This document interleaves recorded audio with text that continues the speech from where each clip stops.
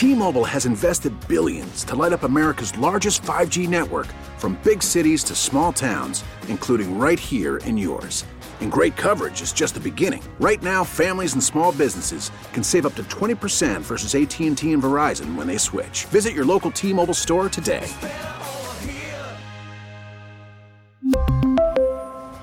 Plan savings with 3 lines of T-Mobile Essentials versus comparable available plans. Plan features and taxes and fees may vary. Delays, let's launch right into it with Ken Lovett, the Albany bureau chief of the New York Daily News. Ken, thanks for joining us. Tell me, if you can, a little bit about what's happening in Albany, specifically with a push, I guess we could call it, to try and see if the state Senate could ultimately, eventually, flip from Republican majority now to Democratic majority at some point next year. Right. Right now, the Senate Democrats are extremely fractured. You have the mainline Democrats. You have a group of 8 breakaway Democrats known as the Independent Democratic Conference, or the IDC, who are aligned with the Republicans in a leadership coalition.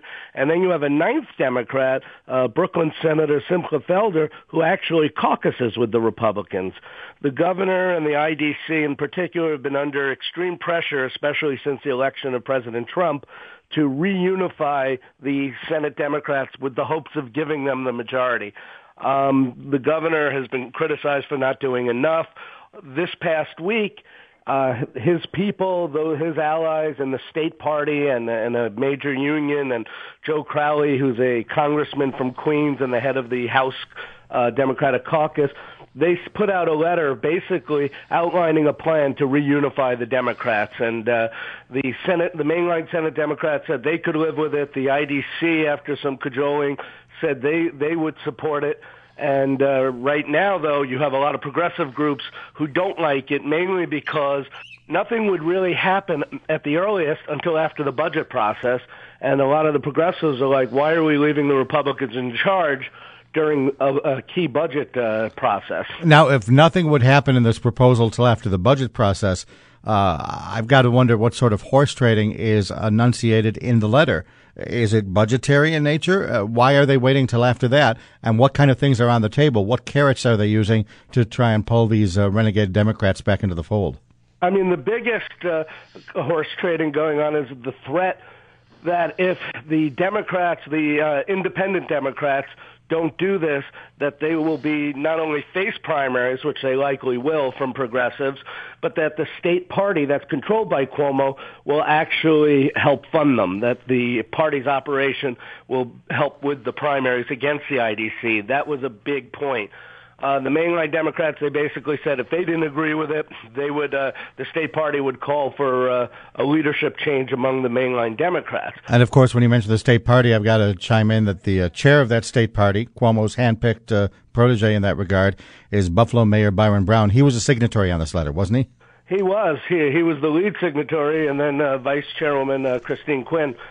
It's a complicated situation for several reasons. One, even if the IDC today said we're going back, the Democrats would not have the majority for 2 reasons. One, because of Simcha Felder is still sitting with the Republicans, and he hasn't said what he'd do. He says, he basically will go where it's best for his conference, for his constituents. And 2, you're going to have 2 openings come January when the legislative session starts. 2 seats that were Democratic are now going to be open because the lawmakers who represented it have moved on to other offices. They were elected, one to the Westchester County Executive and a Bronx senator who is now going to become a New York City councilman. So you have to have special elections. The special elections are not expected to be called at the earliest until after the budget. The reason is if the governor called it immediately on January 1, the earliest it could take place is mid-March. And why that would be a problem is that's right in the middle of the budget negotiations. Yeah.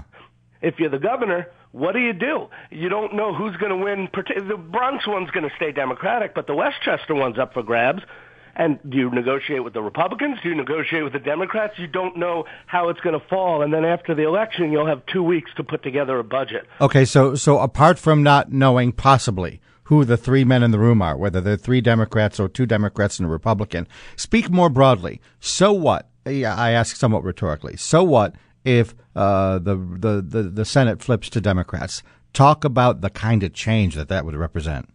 Well, you would see a lot more progressive legislation, supposedly, if it could get through. They would consider anything from strengthening abortion laws to taxing millionaires, increasing taxes on millionaires, to electoral reforms, maybe redistricting reform, which is coming up in a couple of years, redistricting. So there's a lot of things that Democrats have been calling for. The question will be, will they have the votes to pass some of this stuff? The last time they had the majority in 2009 and 10, a lot of these same issues were out there, the DREAM Act, but they didn't pass it because they didn't have the votes, even with a Democratic majority. If the special elections go the way they go, if Simcha Felder sits where he sits as a Democrat caucusing with the Republicans, how much of this matters in that regard? Klein jumps the fence. The renegade Democrats join the Democrats again. Is that also a big so what? Yeah, then what it would do is what most people expect is that in November, when every seat of the legislature is up for grabs, that's where the battle's going to be. The Democrats are going to push hard to pick up enough seats, even 1, 2, 3 seats, that they can then claim a stronger majority where Felder wouldn't matter. And the Republicans obviously are hoping to pick up seats, so they don't even need Felder. They want Felder, but they would like to have the majority just among Republicans. So someone has probably done the math about races in November and figured if they do this first, they can get the majority that way?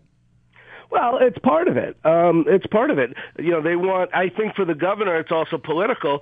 He doesn't want to go into his reelection, the convention, which is probably going to be in May, and have that hanging over his head. The governor is looking at a potential Democratic primary from the left, and that would be a huge issue in a Democratic primary, that he's failed to reunify the Senate Democrats. So he, in one way, he wants to get this done so he could say he got it done and try to lessen the issue. And in another way, if it falls apart, he gets to say, well, look, I tried, I did all this, and they just couldn't, they either didn't pick up enough seats or they couldn't come together. And in light of that, let's talk history a little bit. He, in the past, has kind of aligned himself with the Republicans in the Senate in order to whip the Assembly into shape. Does he really want a Democratic Senate, too? Well, that's the question, right? Because you have all these liberal issues that we just spoke about where the governor didn't have to worry about it passing the Senate, all these progressive issues. So the question is, how much does he really want it? The people on the left, groups on the left, don't trust that he actually wants it. They point to 2014 when he last ran for re-election. He agreed, in order to get the Working Families Party, a progressive minor party, to get their backing, he agreed to help them try to win the Senate. And they feel he reneged on his promise. They didn't win the Senate, and they don't necessarily trust him now to say that he's going to fight for it again. So to what degree, then, is he really doing this, do you think, so he can position himself as a more progressive guy without having to really give away the store to the progressives?